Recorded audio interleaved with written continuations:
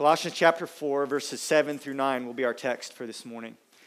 And I'd like to invite you, if you would, to pause and let's pray and thank Christ for his grace and his love towards us and ask for his help as we approach his word. God, we've sung this morning already of your glory. We've sung of the glory of Christ and what he has done in coming to earth to die and rise again to save sinners like us. Lord, it is such a comfort to know that we can trust you, that we can rely on you and depend on you, that your promise of salvation is sure, and that you are present with us through your Spirit, that today you are among us. We thank you for that gift. We are encouraged and comforted by it, and we pray that as we worship you today, you'd be honored as we respond to your love by loving you in return. And God, as we come into your word now, I ask that you would help us to understand, that you'd give us a tender heart to receive instruction, that you'd give us a desire to obey and to glorify you with our lives. So Lord, help me, help us as we listen. We pray all this in Jesus' name. Amen. So we are nearing the end of our study through the book of Colossians. And as we come down the home stretch, what you find in chapter 4 is very similar to what you find in many of Paul's letters, and that is this collection of personal remarks. We can sort of break up the rest of chapter 4 into a couple sections.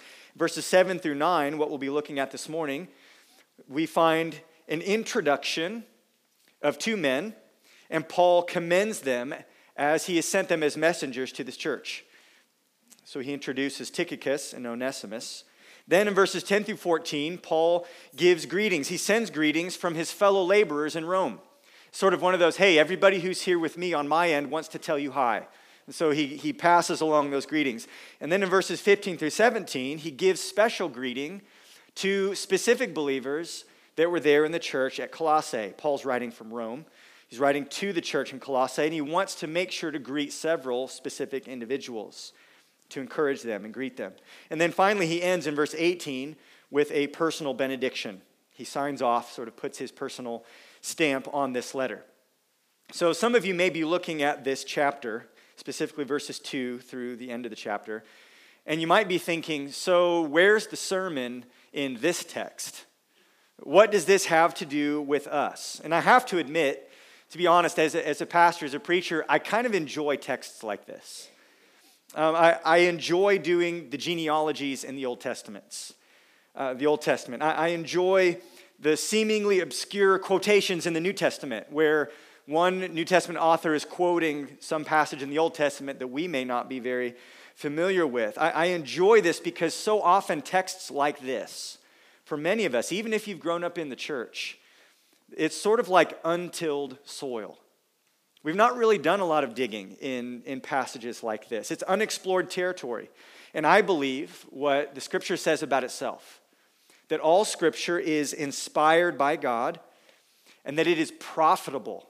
It's useful, it's valuable for things like doctrine and reproof, instruction, correction, and righteousness, so that we, as the people of God, might become mature and complete and equipped for every good work. That's a little bit of a paraphrase of Paul's letter to Timothy, chapter 3, verse 16, what he says about Scripture. And so because I believe that, when we come to Colossians chapter 4, my assumption, and I hope yours as well, is that there is spiritual nourishment for us in texts like this, even in the greetings and the instructions and the logistics and the things that are going on here.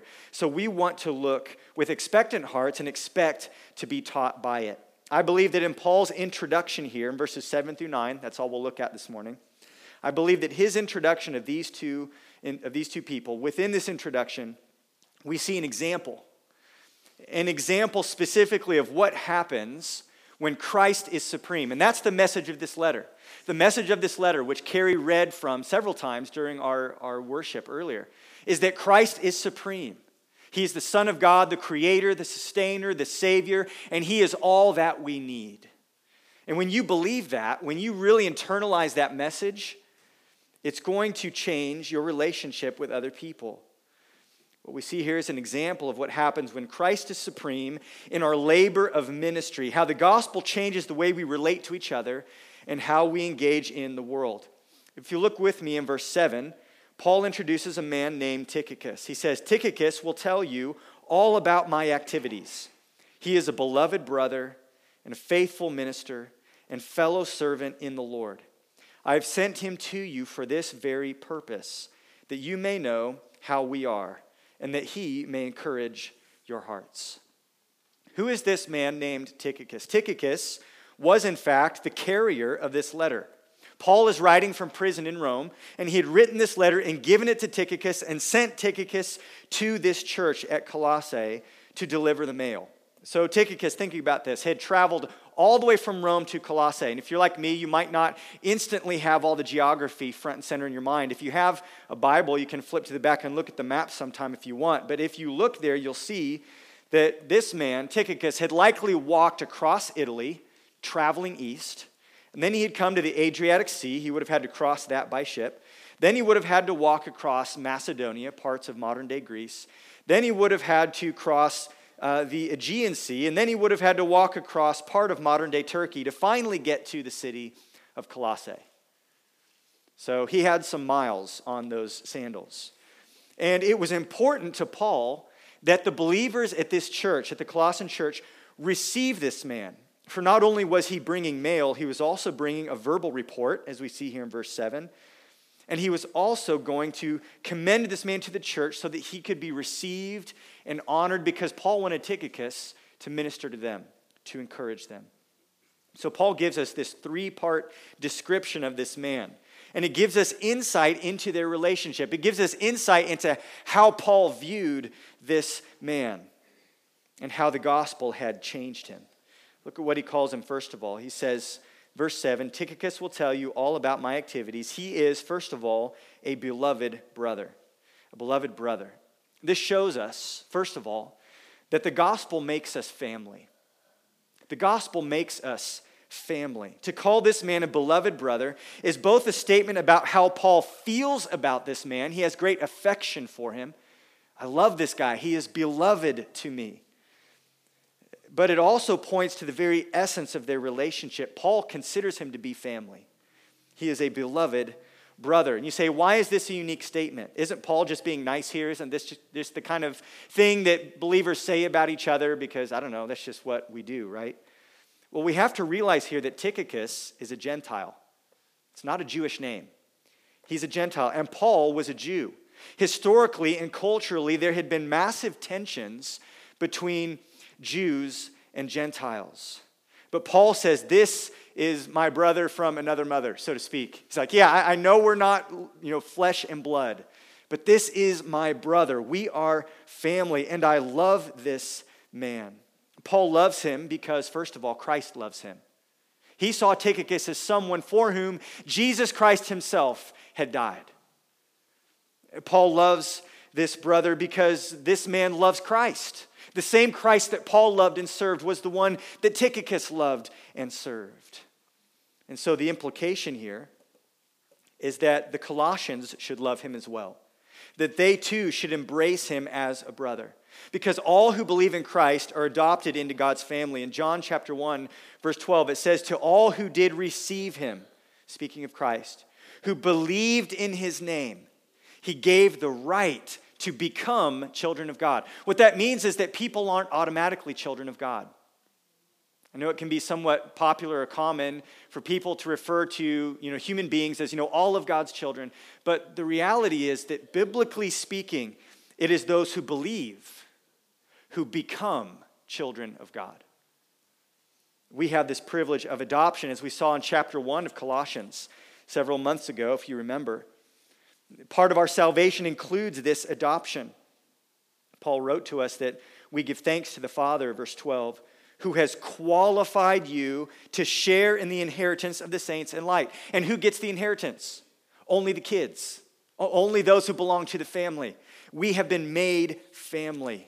This is what the gospel does in us. We are adopted and made eligible for this inheritance, and we become brothers and sisters, therefore, in Christ. Let me ask you, how do you view your fellow believers? What's the primary way that you categorize people? Is the church your family?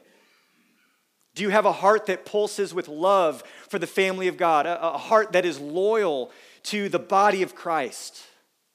Or are you someone who perhaps holds the church at arm's length?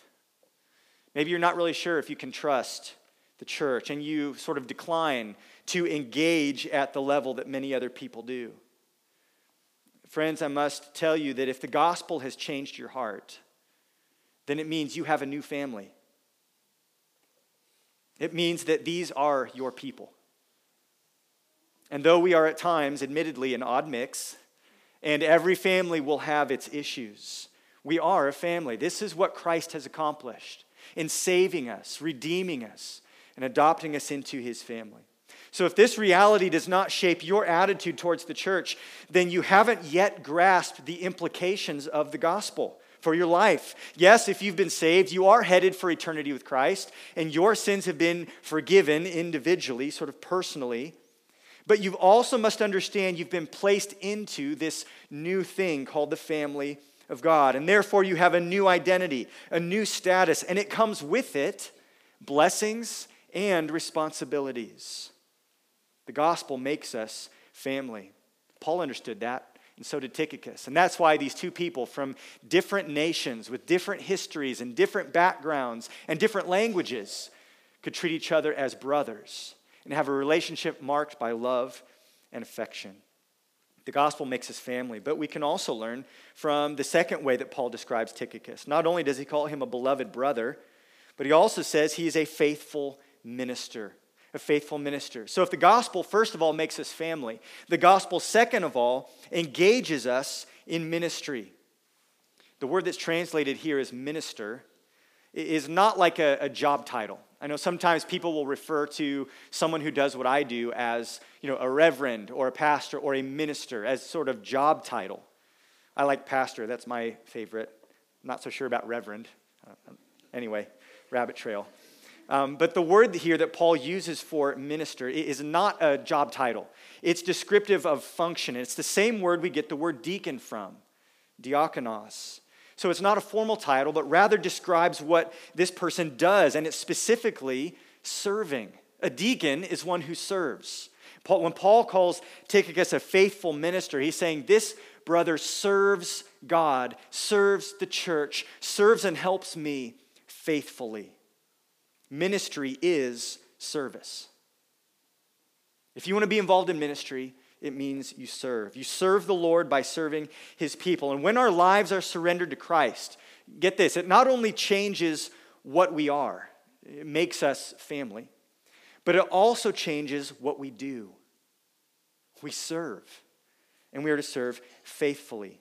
Paul had been transformed from a persecutor of the church to a planter of churches, an opponent of the gospel to a proclaimer of the gospel. Tychicus had been changed from a Gentile, a pagan, who worshiped idols and knew nothing of the true God, to one who preached the gospel, who worshiped the one true God.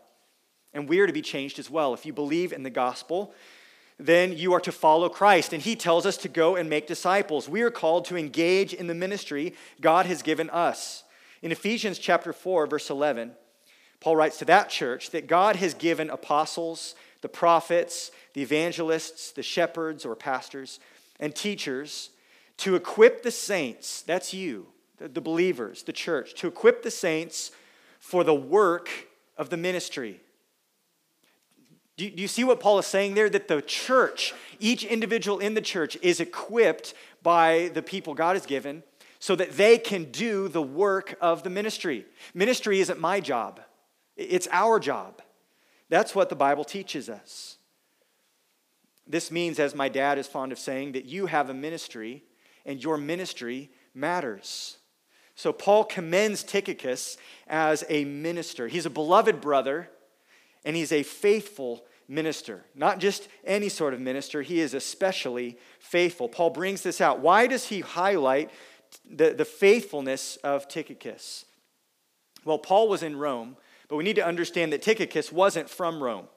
He was from the province of Asia and had joined up with Paul. If you go back and read the book of Acts, in Acts chapter 20, verse 4, you'll find that this man joined Paul and his companions and traveled with Paul on his missionary journeys.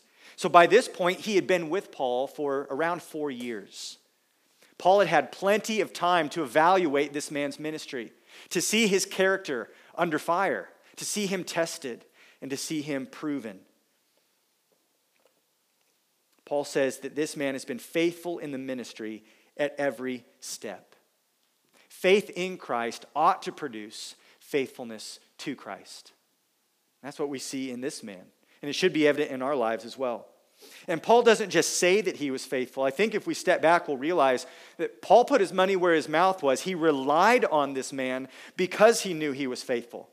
You see, faithfulness earns trust, doesn't it? When you know someone can be counted on, when you know their character, when you know they will follow through, when you know they won't back down or drop the ball, then you trust them, don't you? You're willing to lean on them and rely on them. And Paul did. He first of all trusted him by sending this letter. And he trusted him to bring a verbal report to Colossae. Chapter 7 and 8 shows us that Paul didn't write to them giving them an update on how he was doing. I think he was more concerned that they know how supreme Christ was. But he also didn't update them on how things were going in the church at Rome. He trusted Tychicus to give an accurate and faithful report. And not only would Tychicus give a report, but Paul also trusted this man to encourage the believers there. Look in verse 8.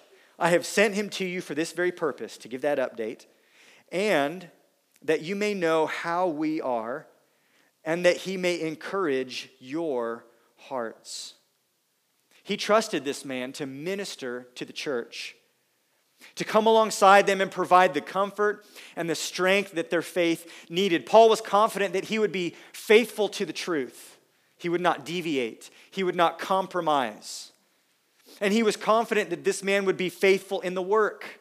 He wouldn't be lazy. He wouldn't be fearful. He wouldn't be distracted. That he would meet their spiritual needs by encouraging them and comforting them. He knew that this brother was fully dedicated to the message of the gospel and the ministry of the gospel. He is a faithful minister, Paul says. In addition to delivering this letter, Tychicus was also entrusted to deliver the letter of Philemon. Philemon was at this church, as we'll see here soon. It's another book in the New Testament. And it's likely that he also dropped off the letter to the Ephesians along the way. Ephesus would have been along his journey as he traveled to Colossae. So think about this. One man walking down the road with 3 books of the Bible in his pocket. The only copies that existed at that time. Paul trusted this brother that he would deliver these letters and that he would perform the work of the ministry when he got there. This wasn't the only time he trusted him. When Paul wished to have Timothy, the pastor at Ephesus, come and visit him, Tychicus was sent to temporarily fill in for him, to pinch hit in the pulpit, to shepherd that church and lead that church. And when Titus on the island of Crete needed someone to fill in for him, Tychicus was on the short list of men that Paul considered sending. We see that in Titus 3:12. I think you're seeing here, as we step back and get the big picture, that Paul trusted him not just to carry the mail, but also to carry the burden of shepherding multiple churches. He is a faithful brother, a faithful minister of the gospel. What a commendation to receive, to have that said about him. Matthew Henry years ago wrote, "Faithfulness in anyone is truly lovely and renders him worthy of our affections and esteem." Let me ask you, when it comes to character, whether it be your own character or the character of someone else, what do you prioritize? What do you value? I think within the church, it's often tempting for us to value dynamic personalities, to value perhaps impressive gifts, or those who have unique talents that seem to shine more than everyone else's. But the Bible seems to place the emphasis and the priority on faithfulness, on doing the right thing, the simple thing, the hard thing, again and again and again. Do we value faithfulness the way that Paul did, the way that Scripture does, the way that God does? It is essential to our walk. The life of faith is one of following Jesus, and it's not a sprint, it's a marathon. It is a long-distance journey. One author has memorably described the life of discipleship, the life of faith, as a long obedience in the same direction. And that kind of faithfulness is usually not flashy. It's not impressive. It's not glamorous. It happens behind the scenes. And it's not concerned with being recognized by anyone except God. The commendation that we work for, that we long to hear is, "Well done, good and faithful servant." And that is a decree that comes from the mouth of Christ, our Savior, when we reach the finished line. You know, the thing about faithfulness is that it's usually not noticeable until it's accumulated over a long period of time. You know, it's interesting, if you ever have been in a cave, maybe you've seen this, but if you ever go in a cave, sometimes you'll see these rock formations. There's these cone-looking things that are growing off the ceiling, and then there's a matching one on the bottom often that's growing up, and sometimes they keep going till they meet in the middle, and they form these pillars. The stalactites are on the ceiling, stalagmites are on the floor. And the way that happens is that when water drips in that cave, there's trace minerals in the water, little deposits of limestone or things like that. And over the years, as the decades go by, every drop leaves a tiny little deposit. And over time, you find these massive rock formations that are left where that water has been dripping, dripping, dripping. That's a lot like faithfulness.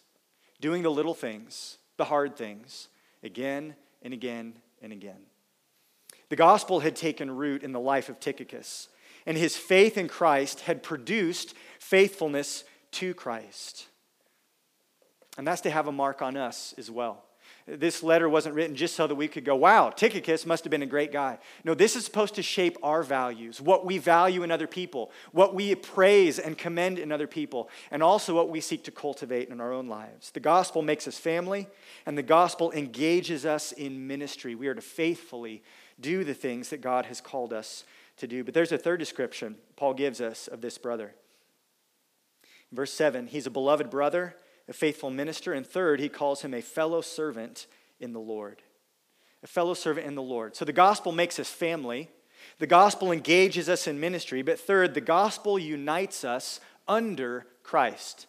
The gospel unites us under Christ. Paul often describes himself as a slave of Christ in his letters. And here he tells us that Tychicus is just like him. The word fellow servant here is one word in the Greek language. The word for with and the word for slave or servant sort of smashed together into this compound. He's a fellow servant, a fellow slave of Christ. And this refers, first of all, to what Tychicus is doing. Because he's not just helping Paul, helping him out by carrying his mail and giving a report for him and doing some things in the churches that Paul would have done if he wasn't in prison. Tychicus is not just serving Paul. More importantly, he's serving Christ. In reporting to the church and encouraging them in their faith, he is doing the Lord's work. When the gospel takes root in our lives, it joins us together as family, but also joins us together in faithfully doing the ministry that Christ calls us to do. We are submitted to him. And this not only describes what Tychicus is doing, but also tells us what Tychicus is. Consider, Paul is an apostle, and this guy, Tychicus, is not. In the hierarchy of the church, they're on different levels. But before Christ, they are on equal footing. See, that's what the gospel does. It humbles apostles and it elevates nobodies to where Paul and Tychicus are fellow servants of Christ. They're on equal footing, equal standing. Paul said the same thing about Epaphras, the man who had planted and shepherded this church back in chapter 1, verse 7. And what this tells us is that just like they're both serving Christ, it also tells us that neither of these men belongs to themselves. They both belong to Christ. There's a sense of ownership here. To be a slave of Christ means we belong to him. And for whatever reason, many of us today don't think this way, do we? Do you think of yourself as belonging to Christ?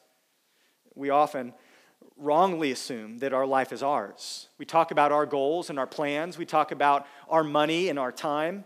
But we are, biblically speaking, God's. We are his, first of all, by right of creation. He made us. Psalm 100, verse 3 says, "Know that the Lord, he is God. It is he who made us, and we are his." We are his people and the sheep of his pasture. So we belong to him because he made us.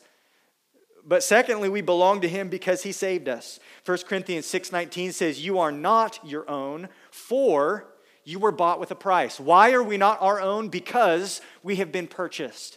We are Christ's by virtue of the fact that he created us, and secondly, because of the fact that he has redeemed us.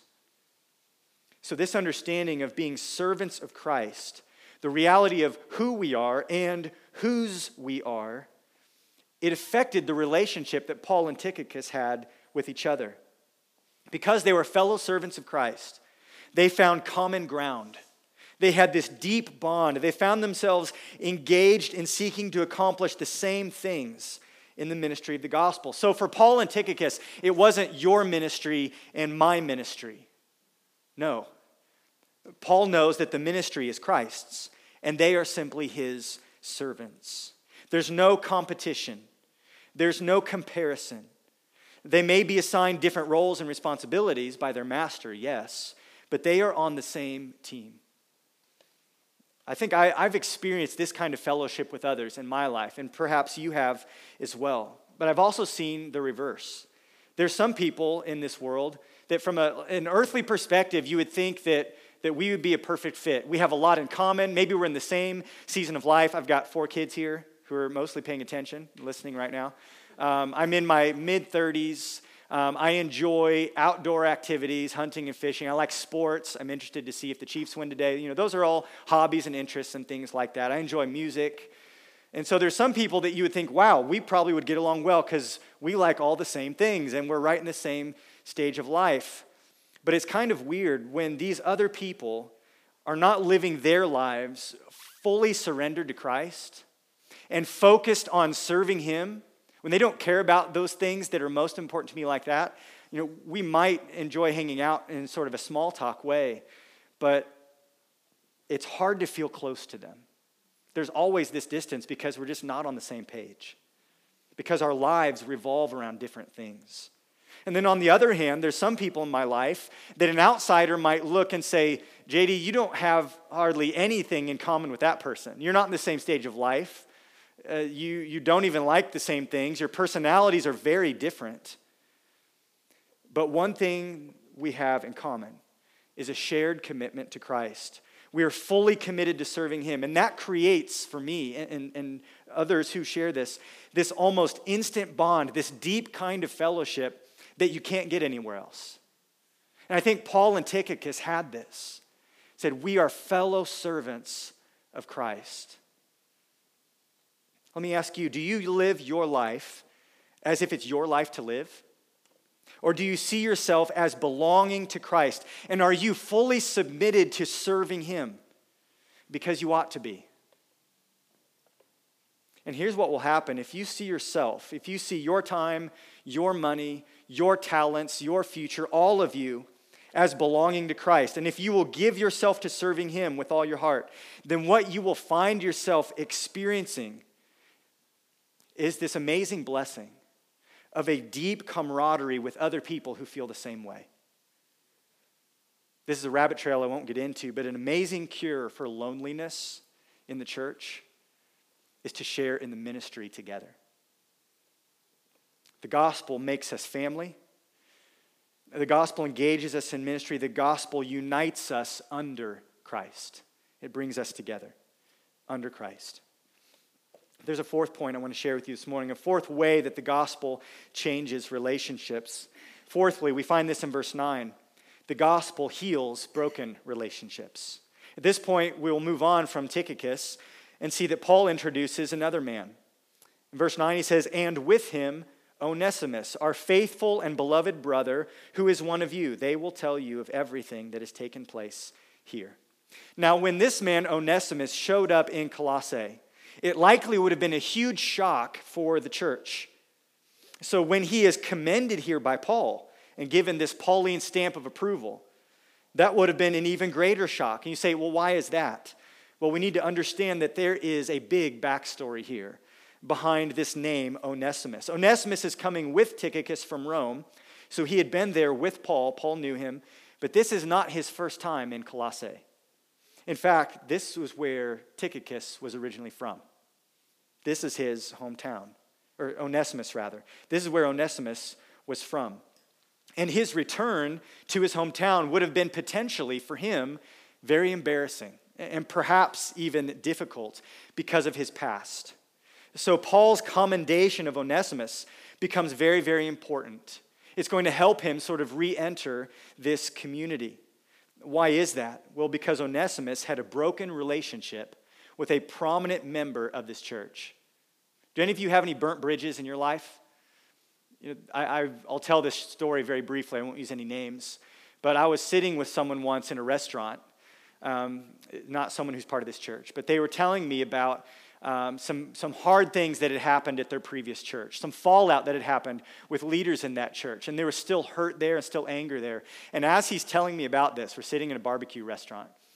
2 or 3 of the pastors of that church walked into the restaurant, and this man I was sitting with actually stood up and ran out the door. He said, "I'm really sorry, but I've got to go. I'm not ready for that conversation yet." So I'm left there with 2 plates and some leftover barbecue. And I think some of you, I don't want to criticize or make fun of this brother. Some of you, if you were in a restaurant, perhaps there's that one person that if they were to walk in, you'd be looking for the exit as well, because it's painful. There's broken relationships. There's fences that are not yet mended. That was Onesimus' experience. To show back up in this church would have been perhaps very difficult for him. You see, Onesimus was a former slave of a prominent member of this church, a man named Philemon. The book of Philemon in the New Testament, another letter that Tychicus would have been delivering that day, is a letter that was addressed to this individual. We don't have time to talk about slaves and masters and the unique dynamic of that society today. If you're interested in that and a little confused, you can go back a couple weeks on our website. We actually address this issue at the end of chapter 3. Paul gave instructions for believing slaves and masters and how they were to relate to each other. But now he has a real-life scenario where these things need to play out, because Onesimus and Philemon had a broken relationship. So how does Paul describe Onesimus? Well, just like Tychicus, if you look in verse 9, he calls him a brother. With him, Onesimus, our faithful and beloved brother. Now, this is not how they knew Onesimus, because he formerly, when he had been there in Colossae, he was not a believer. He had not believed in Christ, had not been changed by the gospel. He was lost. He was unsaved. And he had been, so therefore, not a brother previously, and he had been anything but faithful. He had deserted his master, breaking his word, perhaps violating a contract, and even, Paul indicates in the book of Philemon, perhaps stealing from his master on his way out the door. So he had broken a contract and ripped him off, and then scooted out of town. But Paul says that something has changed, because he's now a faithful and beloved brother. If you go and read the small book of Philemon, it's one short chapter, you'll find that Onesimus had fled to Rome, and there he had met a man named Paul. And from Paul, he had heard the gospel, and he had become converted. Paul says that he became his father in the faith during his imprisonment. So if anyone doubted Onesimus' story, that he was a different man now, and that he was now a true believer, he now had the endorsement of Paul himself to back up that claim. And Paul says Onesimus can tell them in verse 9 everything that has happened here. And I think he means Onesimus will tell you not just how I'm doing, he's also going to tell you his story. He's going to tell you about how God has changed him. And now he's a brother, and he's even changed his character, where he's become a faithful brother. In presenting Onesimus as a faithful brother, Paul's seeking to show 3 things. Number 1, that this man has been reconciled to God through faith in Christ. So that's changed. Number 2, he's therefore to be received in the Colossian church as a brother. And number 3, he needs to be restored relationally with Philemon, his former master. Although Onesimus had a past, his life had been changed. And Paul is sending him back so that he can reconcile with those whom he has sinned against, therefore mending those broken relationships. The return of Onesimus shows us that the gospel helps to restore relationships in 2 ways.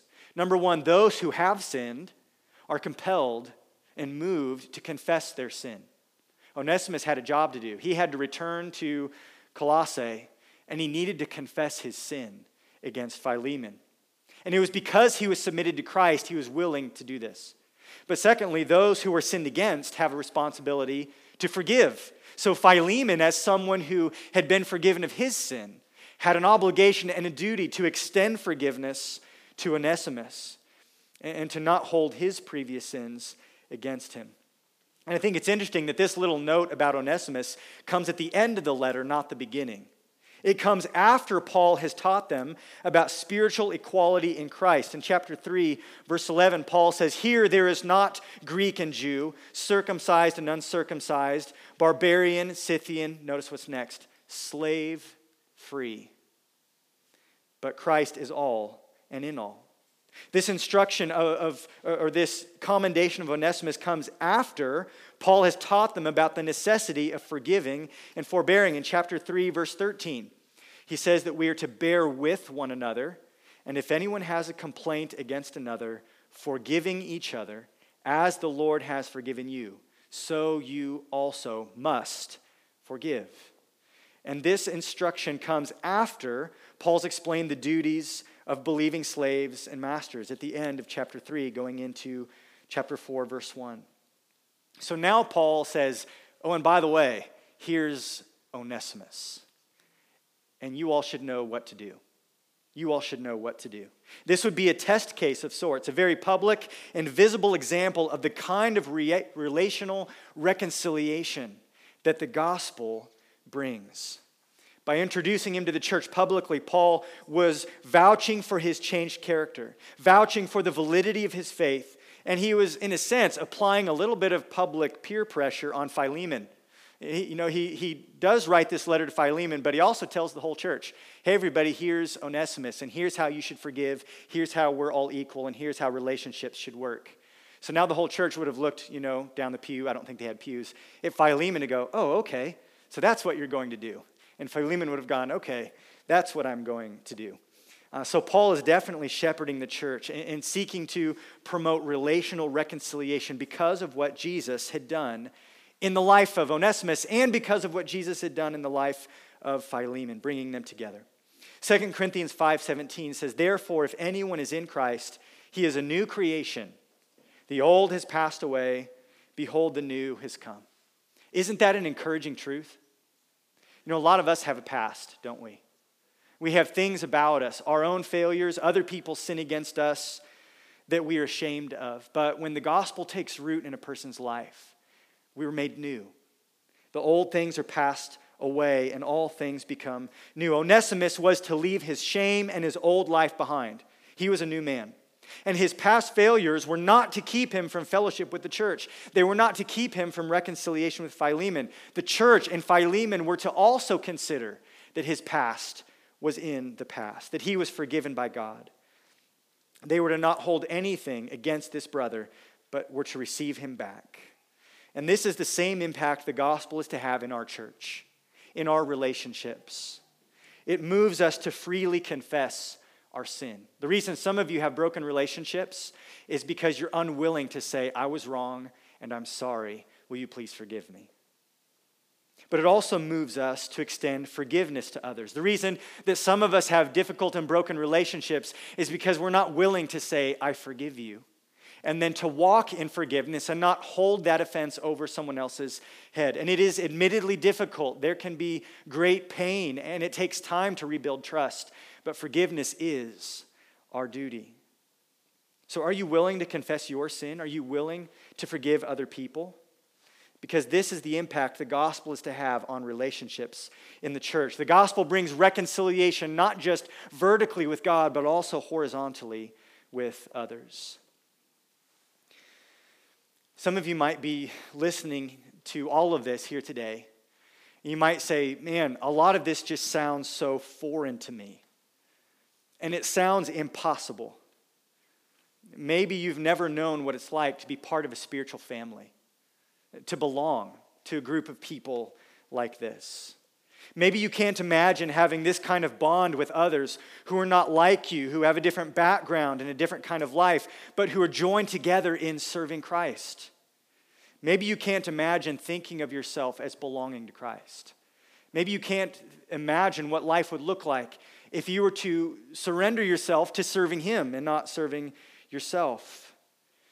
Maybe you can't possibly imagine that your past could actually be put behind you and that you could become a new person and get a completely fresh start. But friends, it is possible. And it's not just possible, it's actually happening all around you. And this can be for you, not because you jump through certain hoops, not because you sort of grab yourself by your bootstraps and lift yourself up and turn your life around and flip over a new leaf, not because you be baptized in our church or even become a member of a church. None of those things bring that sort of change. It all starts when you come to Christ. When you understand the message of the gospel that you are a sinful person, but a holy God has sent his Son to pay your debt on the cross. And that through faith in him, you can be forgiven, cleansed, made new, added to the family, given new purpose, and enjoy what you see here happening as far as relational reconciliation with other believers. It all starts when you come to Christ, when he performs his work in your heart and makes you new. Everything we've talked about today, it all depends on Jesus. We mentioned John chapter 1 earlier. To all who did receive him, who believed in his name, he gave the right to become children of God. If you've not yet received Christ as your Lord and as your Savior and believed in him, I want to invite you today to do so. When Christ is supreme, the gospel will change the way we relate to each other and the way that we engage in the world. So as those who have embraced the gospel of Jesus Christ, church, let's treat each other like family. Let's labor together in the ministry. Let's seek to be faithful in serving Christ. We are united under him. Let's submit ourselves fully to his authority. Let's confess our sin and forgive each other and rejoice in all that Christ is accomplishing in his church and for his glory. God, as we read your word, we are encouraged and amazed to see what you did in that early church there in Colossae. The way you changed people. The way you accomplished your purposes through faithful servants. And Lord, I'm amazed by what you're doing in this church as well. I thank you, God, for how you've saved sinners. I thank you for the faithful brothers and sisters who serve here. I praise you, God, for how you've used many in this church to make this body a strong and healthy body. I thank you, God, for the many things that are done behind the scenes. For those who have been so faithful. Lord, we commend them and praise you for what you've done in them to make them so faithful, and we are blessed and thankful to have them here in our body. I'm thankful as a pastor to be surrounded by faithful brothers and sisters. And God, I pray that you would grow us in this area, that we as a church would value faithfulness in one another's lives, that we would pursue it in our own hearts. I pray, God, that we would love one another as family, that we would be quick to confess our sin and quick to forgive others. And I pray, Lord, that we would faithfully submit ourselves to your authority, doing the things you've called us to do, doing the work of the ministry. Lord, we recognize that it's only possible because of Christ. It's only possible by the power of his Holy Spirit. We bring very little to the table. We are weak and we are small, but Lord Jesus, you are great. Your gospel is powerful. Your plans are big. And your promise to use us is good and sure. And Lord, my heart is heavy for some in the room who may not yet belong to this family, who have not yet been changed by the gospel. I pray that today they would realize their need for salvation, that they would hear this good news that Christ loves them and died for them. And I pray that they would repent of their sin and believe, fully surrendering, submitting their hearts to you, so that they can join us in serving you and seeing your plans furthered in this world. We pray all this, Jesus, in your high and mighty name. Amen.